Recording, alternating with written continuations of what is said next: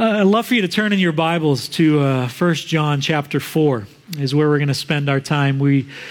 Kids, as you leave the room each week and go out to the clubhouse and to your classes and small group times, I'm one of the pastors that gets to hang out here with your parents, grandparents, and we've been talking and learning from a book of the Bible this summer called 1 John. And it's written by a guy named John. John was one of Jesus' disciples, one of his followers, and he wrote a few books, five, that we have in the Bible. And so 1 John is one of the letters that he wrote that we get to learn from even today, and love for you to have it open in front of you. And I just want to start by saying, what a few weeks it's been for our nation. Huh? There's been a lot of troubling things that we have seen on TV, on the internet, headlines, protests, violence, hatred. And I communicated in an email earlier this week, but just even want to say it publicly here in our service today, that I just want to let you know that, and I think you know this, but just it's always good to say these things, make sure there's no assumptions, that white supremacy in any form is evil. Amen. It's evil. That's what it is. And it really has no place in the life of a follower of Jesus Christ. I don't know how to reconcile someone having that mindset and those views and living out those actions and being a follower of Jesus. I don't know how to reconcile those two things. And honestly, just one thought here, as I think about those that have that perspective and mindset and are living and doing those types of things, I don't think they would like Jesus. Because Jesus wasn't blonde hair, blue eyes guy, fair-skinned guy. I don't think they'd like that Jesus. They like the real Jesus. So I just want to say that, and just these situations, these news stories, these pictures and videos and headlines and all that's going on, they bring a few things to the surface. Many things. I'll just say that, many things. But I want to just mention two, and one will lead us into where we're going today, but in God's Word. But the first is this. It brings to the surface again the reminder that racism is alive. It's alive. And that's important for us, because some people, when we bring up and we talk about this topic, they don't want to go there. They say it was an issue of the past. It's not today.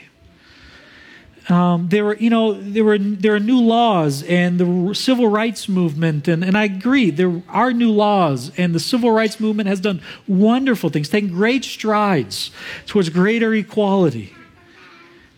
But what we've seen in the news just over these last few weeks reminds us that racism is alive.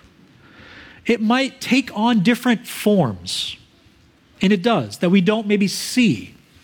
It's not as obvious as what we saw these last couple weeks. But it's alive. And then why is that important? I read this study just last year, actually shared this stat with us as a church family in December of just last year. The research was done by the Barna Group, George Barna, and they do a lot of research related to faith and culture and leadership in the church. And it's a great resource, great website. They publish books and articles and a lot of resources. But they studied racism in the church. Like, what are people's thoughts, the followers of Jesus? What are their thoughts about these things? And here's what one of their studies discovered. When asked specifically about racism, and here's how they define racism: prejudice, discrimination, or antagonism directed against someone of a different race based on the belief that one's own race is superior. So that's how they define racism. Here's what their study found. Evangelicals are almost twice as likely than the general population to agree strongly that racism is mostly a problem of the past and not a present reality. That's not asking people who are not in church today, who don't read the Bible today. That's asking the church. And the church is almost twice as likely to say it's a problem of the past. So we have to continue to educate ourselves. We have to continue to press into these things. We have to keep talking about these things. Hope Church, we're going to keep talking about this because it's a big deal and it's an issue. And the gospel defines how we're to live and how we're to love all people. So we'll keep talking about it. And the work to be done isn't just stuff out there, but there's stuff in all of us. There's feelings, as I was just contemplating, thinking about what I was seeing on the TV. It's easy for me to point fingers at that stuff happening in Charlottesville and people carrying those torches like it's them. But if I'm honest, there are sometimes feelings of superiority in my own heart that I have to deal with. So it's not just out there. There's also stuff in here for all of us. So that's one thing it brings to the surface. The second is this. I think news stories and images and videos like we've seen over these last few weeks remind all of us, it should remind all of us of the important role that the church plays to model what does it look like to love one another. To love one another. That's what we're going to talk about today. And I know loving one another, like you say, that's elementary, that's basic, like that's 101 type stuff, Christianity, 101. Love one another. Yes. But these events cause us to realize people struggle to love one another. Love all people. People that are different than you, look different than you, believe different things. And we have an opportunity as the church to provide an example of what does it look like to love in the midst of diversity, to love people that aren't like me, that look different than me, that are different ages than me, socioeconomic status than me, gender, like whatever they might be, they're different than me, different backgrounds and experiences, but yet in Christ we come together and we love one another and the world watches. And the reality we have to admit is sometimes the world doesn't get a good picture when they look at the church. What does it look like and sometimes the church looks just like the world. And that's why this very basic, like first grade type level of like what we're talking about today as it relates to Christianity is still important. Because I think these events have reminded me again of the important role we have as the church. To love one another and to show people what does love, genuine, authentic, real love look like.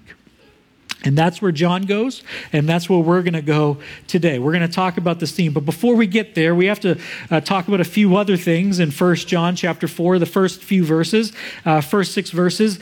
Before we get to this theme of loving one another, John, again, is addressing a church that is being ripped apart by divisions. Some people are leaving. Some people are teaching things that are not right about Jesus. And so John is writing to them to encourage and help them understand who do you listen to when they're teaching? How do you know what they're saying is right? And should you believe it? And John is addressing that. What does it look like to test the spirits, test the prophets, test the teachers, test what is being taught? And that's where John goes before we get to, and we're going to move through this pretty quickly, and moving through it quickly, I'm not saying this is unimportant.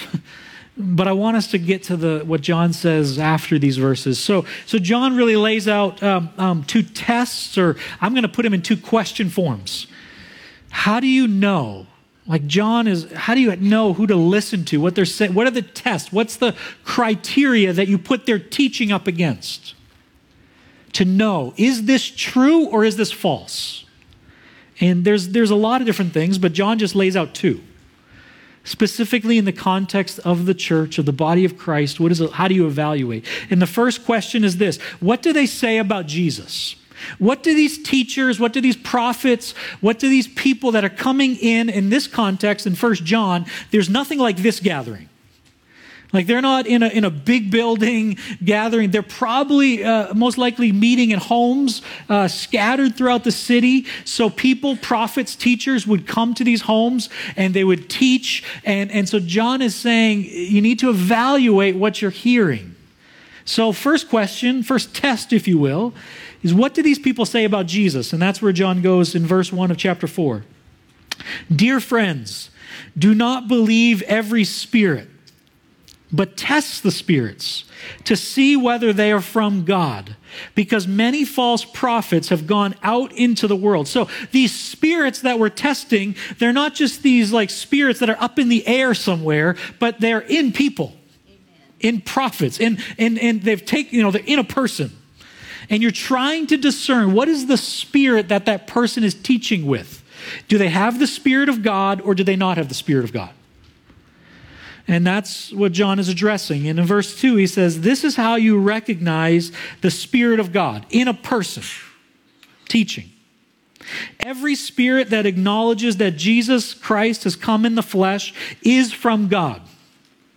But every spirit that does not acknowledge Jesus is from God, every spirit that does not acknowledge Jesus is not from God. This is the spirit, he says, of the Antichrist. The spirit of the Antichrist is the one that diminishes or minimizes the role of Jesus, the person of Jesus. That's the spirit behind the Antichrist. Which you have heard is coming, the Antichrist, and even now is already in the world. Verse 2 is important. What do they say about Jesus? If the Spirit acknowledges that Jesus has come in the flesh, it is from God. John, again, I think is addressing a very specific issue because in 1 John, some of the people are saying Jesus did not take on skin and bones, flesh. He didn't become a man. That Jesus of Nazareth was just a man, but he was not fully divine and fully God at the same time. And John is saying if anyone teaches that Jesus did not become a man, he does not have the Spirit of God in him. And John would say it's not just they're teaching it, but they're aligning or they're living their lives based on this. So when you hear people teach, what John would say, what do they say about Jesus? Do they diminish him? Do they minimize him? Do they say salvation comes in various forms? You can be saved many ways, Jesus being one of them.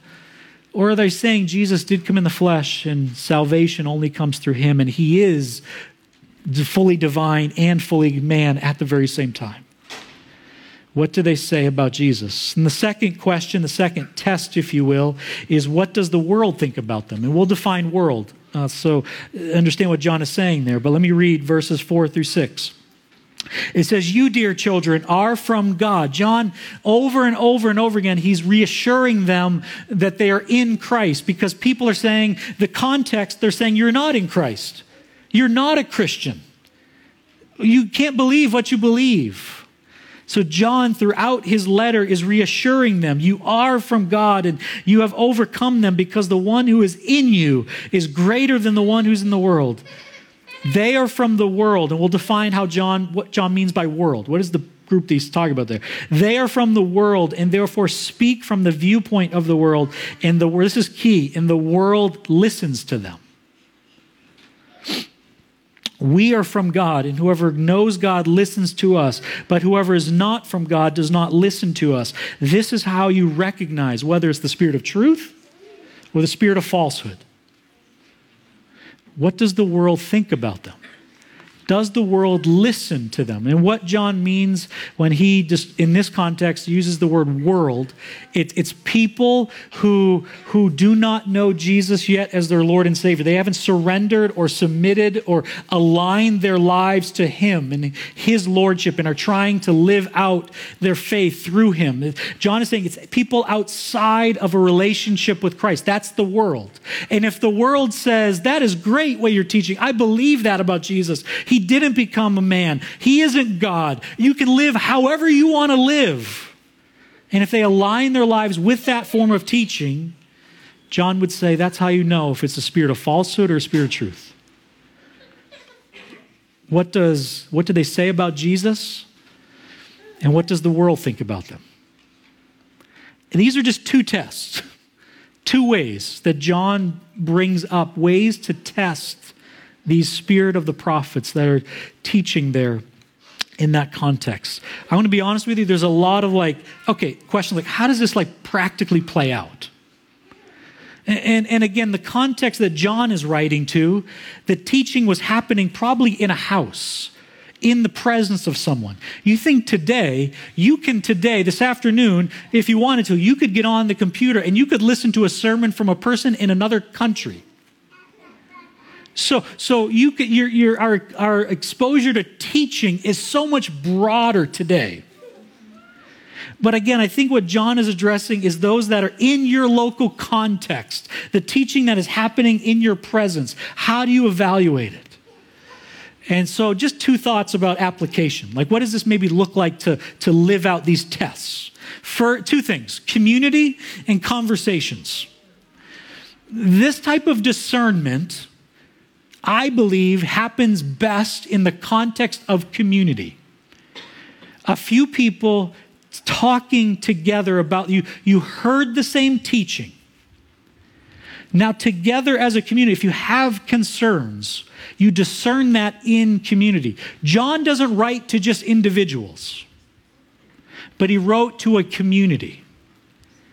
And I think sometimes we hear these things and we on our own try to discern this, and we never ask for the input or discerning spirit of someone else. What did you hear? What do you think? And in the midst of community, there's conversations. There's conversations together, but there's also conversations with the person, the teacher, the one who's explaining these things, to ask follow-up questions. What did you think about? What did you mean when you said this? See, I have some concerns, and it's not just hearing it and saying, I'm going to declare them a false prophet or false teacher, but it's asking them, it's talking with them, and hearing their heart. And maybe you just misheard something. But I think just two thoughts about application. We do this, we discern best, I think, in community, and we have conversations together. And now it's almost like John makes a sharp right-hand turn in his writing.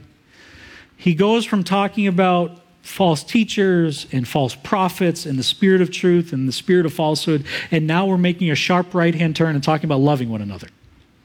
And that's how John writes. He doesn't write in necessarily a linear fashion, like just easily unpacks each of these points and moves through them, but he writes in a circular fashion where he keeps bringing things up.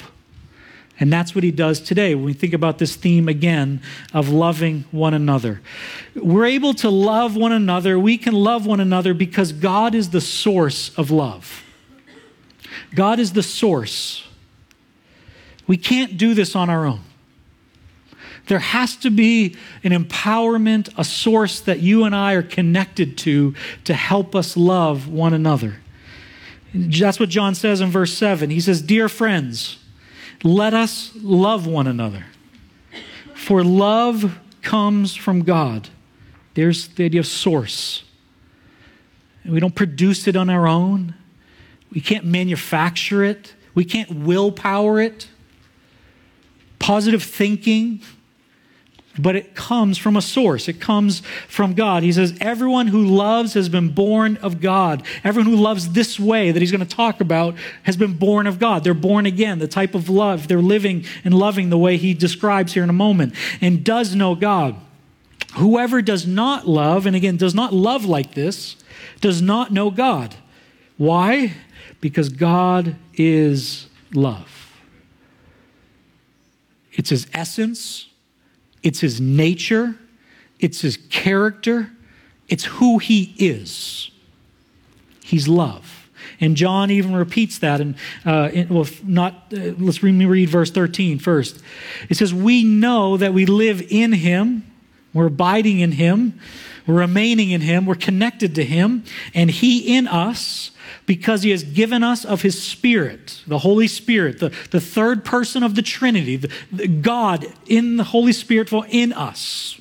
We'll come back to that in a moment, why that's important. And then verse 16, "And so we know and rely on the love God has for us first." And here it again, John is repeating himself. God is love. Whoever lives in love lives in God, and God in him. He says over and over and over again in this passage, in these short verses, that God is the source of love. God is the one that we have to remain connected to. And he's saying, I'm not asking you to do something I'm not going to give you the power to do. He gave us the Holy Spirit who lives in us and empowers us to love the way God wants us to love. He's the source. When I was growing up, in the summer months, many times I would go with my dad to work. My dad's in the construction field and there's vinyl siding and windows and all those types of things. And I would go with him and we'd set up the job site. We'd set up the staging. We'd set up the ladders. We'd set up the saw. We'd get all the tools out that we needed and the brake for the aluminum and all that type of stuff. We'd get going and my dad would usually was the one up on the staging because I was scared to death of going up on those things. And I would wait down on the ground for whatever measurements he needed and those types of things. And many times you had to cut certain things on the house to make the siding and the aluminum fit. And so we'd send the sawzall saw up the staging for him to do his thing. And many times he'd pull the trigger after we set up this job site and nothing. And usually his first question to me, yelling down from the staging down to the ground, "Did you plug it in?" And many times realizing I didn't. We set it all up and forgot to put that plug in to the outlet or the generator, whatever we were using. A saw, a tool for any matter, it's electric, will not run unless it's connected to the power source. And friends, you and I need a power source that's greater than ourselves to love one another. We can try on our own to love, willpower it, try to do better next time. But I think unless we're really surrendered and dependent and relying on the Holy Spirit to help us love one another, we'll fail again and again and again and again. Or we'll love maybe the way we think love should look. And God says there's another love. There's a divine love that I want people to love with. And we have to remain connected to that source. In one gathering a week. We've talked about this before, that just a worship service, one worship service at 11 o'clock on Sunday morning, this isn't it, friends. If this is your only kind of connection point to God during the week, you will struggle. We will all struggle to love in our homes and love in our workplace and love here in the body of Christ at Hope Church. We have to continue, like Pastor Jim talked to us last week about abiding in Christ, remaining connected to the source. We can only love because he's the source of this love that he wants us to show. We can love because God is the model of love. He's not only the source, he models it. He shows it. He just doesn't talk about it, but he says, this is what it looks like. Love is never meant to be something we just talk about. As Christians, we can talk a lot about, we could say, I love you and I care about you, but really deep down, it's to be lived out. Love is never meant to be something we just talk about, but it's always meant to be followed up with action. And that's where John goes. He talks about Jesus being the model, God being the model. In verse 9, it says this is how God showed his love. He just didn't say, I love the world, I love everyone, I love people. He just didn't sign it at the end of a letter, love you. But he showed it. And I so appreciate the language, and I love how Jim explained it in that hymn. To explain the love of God would drain the oceans dry, fill the skies. This is how God showed his love among us. He sent his one and only Son into the world that we might live his life. His death provided life for us. That's how he showed. He just didn't talk about love, but he sent his one and only Son. Sent his one and only Son to us. In verse 10 it says, this is love. This is, like, when we think of love, we have so many definitions and understanding and descriptions and songs that have been written, but John says that this is love. Not that you and I, that we loved God first, and then he in return loved us, but it's the total opposite. But that he loved us. And he sent his Son as an atoning sacrifice for our sin. Atoning sacrifice, John has talked about that earlier in his letter. It means wrath satisfying sacrifice. That the sacrifice of Jesus Christ satisfied the wrath of God. And that's why you and I can stand righteous before before God because of what Jesus did for us on the cross. He demonstrated love. He modeled it. What does love look like? It looks like a lot of things. Paul, when he wrote the letter to the Corinthian church, 1 Corinthians 13, he described what love looks like. I feel like at times weddings have hijacked 1 Corinthians 13. Most of the weddings I've officiated, that's usually a part of it. We read through 1 Corinthians 13, and it's a very nice, maybe even poetic scripture for the context of the wedding ceremony, a marriage relationship. But friends, it's not like 1 Corinthians 13 is not just for the marriage relationship. That's not, it's interesting because it's not even the context of 1 Corinthians 13. Marriage isn't even there. But what does love look like? Paul helps us know what it looks like, knows what it looks like. It's patient. It's kind. It does not envy. It does not boast. It's not proud. It's not rude. It's not self-seeking. It's not easily angered. It keeps no record of wrong. It does not delight in evil, but rejoices with truth. It protects, it trusts, it hopes, and it perseveres.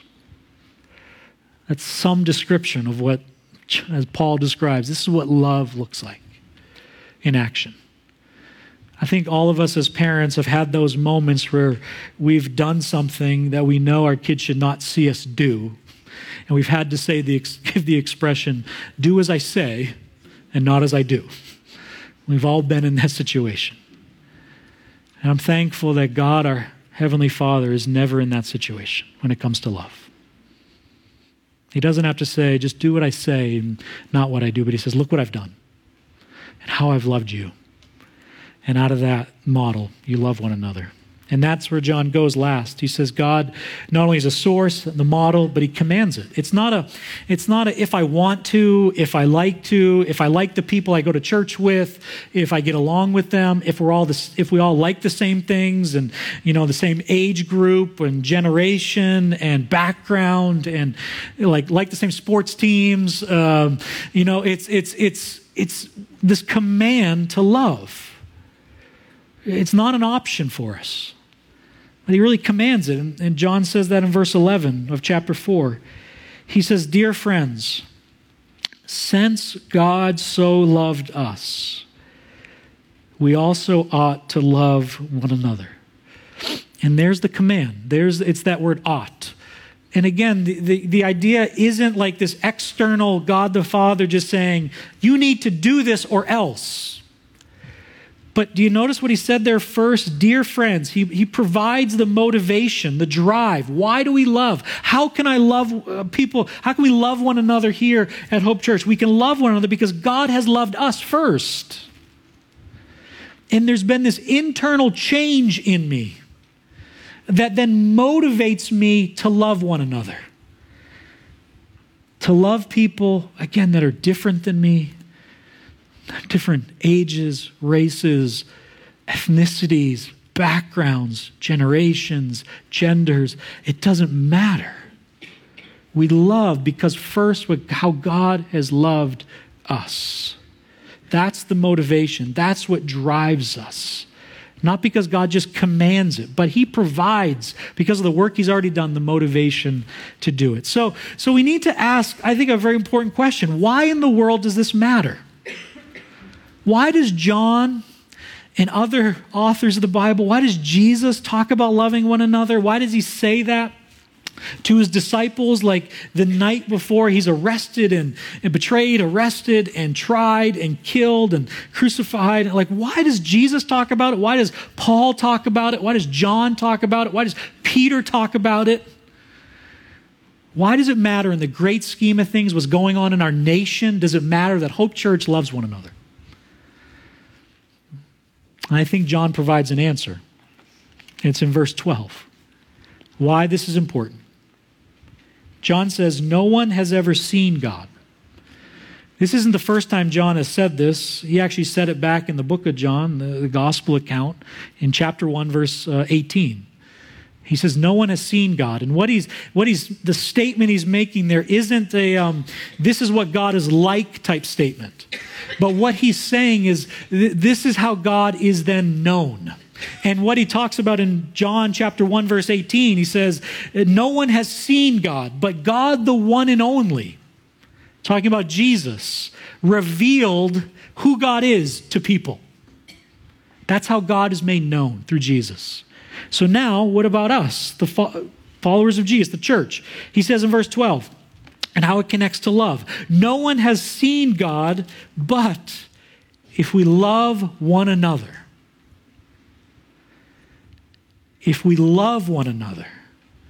that's how God is made known. It's a missional kind of love, that it's not just for us, but that as people watch us love one another, they are seeing the very character of God. And that's what John says. God lives in us, and his love is made complete in us. It reaches its goal. God loves his people love one another, and the world watches and they see God. And they get a picture of who God is. It's interesting that Jesus said a similar thing to his disciples in John 13. He said this, a new command I give you, love one another as I have loved you, so you must love one another. By this, all men will know that you are my disciples, if you love one another. Friends, you and I, in the way we love one another, we have the privilege of making the invisible God visible. This is what we get to do. People, your neighbors, my neighbors, friends, people you go to school with, people you go to the gym with, people you hang out with, people are wondering, what in the world is God like? What is God like? I can't see him. I just can't see God. One of the ways people see God is the way the church loves each other. And they see it. And I think it's honestly attractive, because I genuinely believe people long for love. I genuinely believe that. All people, all walks of life, long for love. This type of love that we're talking about.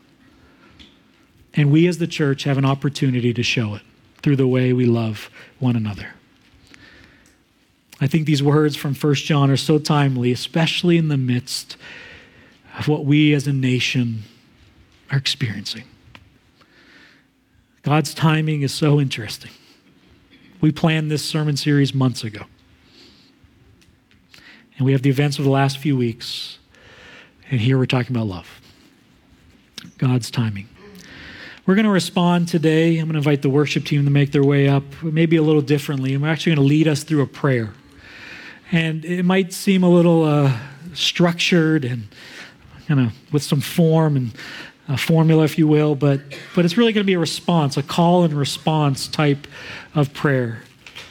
And we believe the purpose of these types of prayer and response times are just to simply affirm the truth of Scripture as a community, as a body, as a community of faith, to make for prayer for key areas of a need that we face.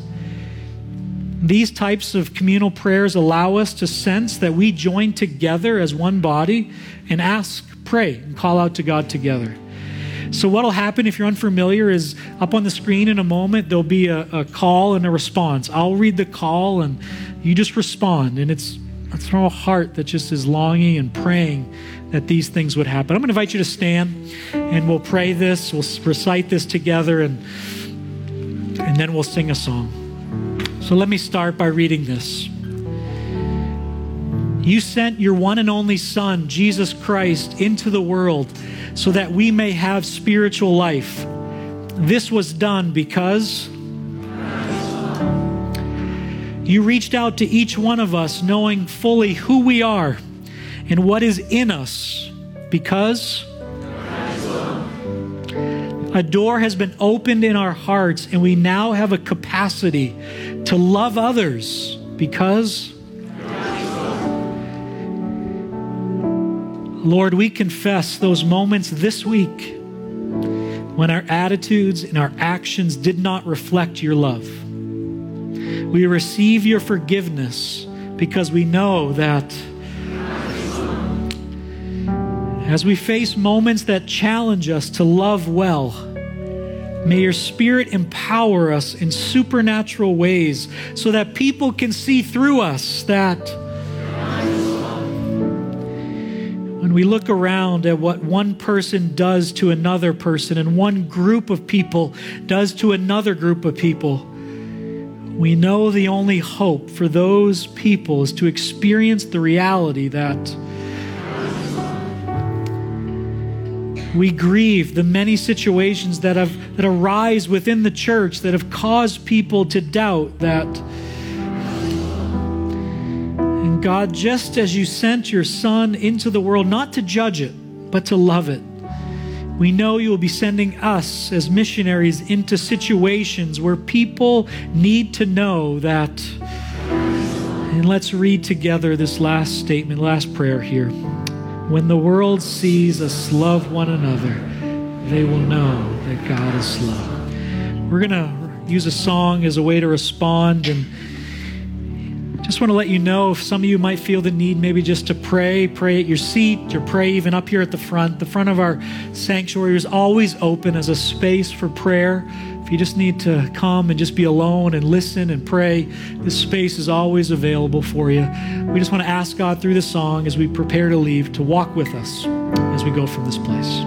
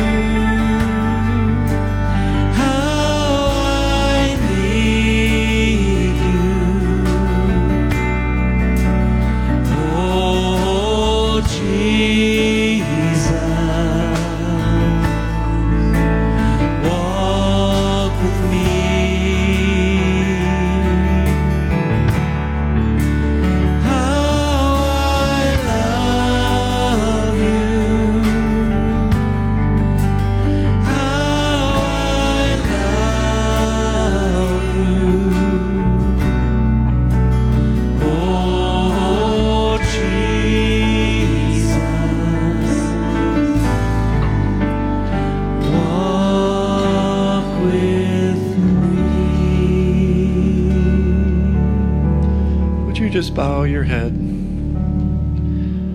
for 30 seconds, allow your soul to be in a place where you receive the love of God.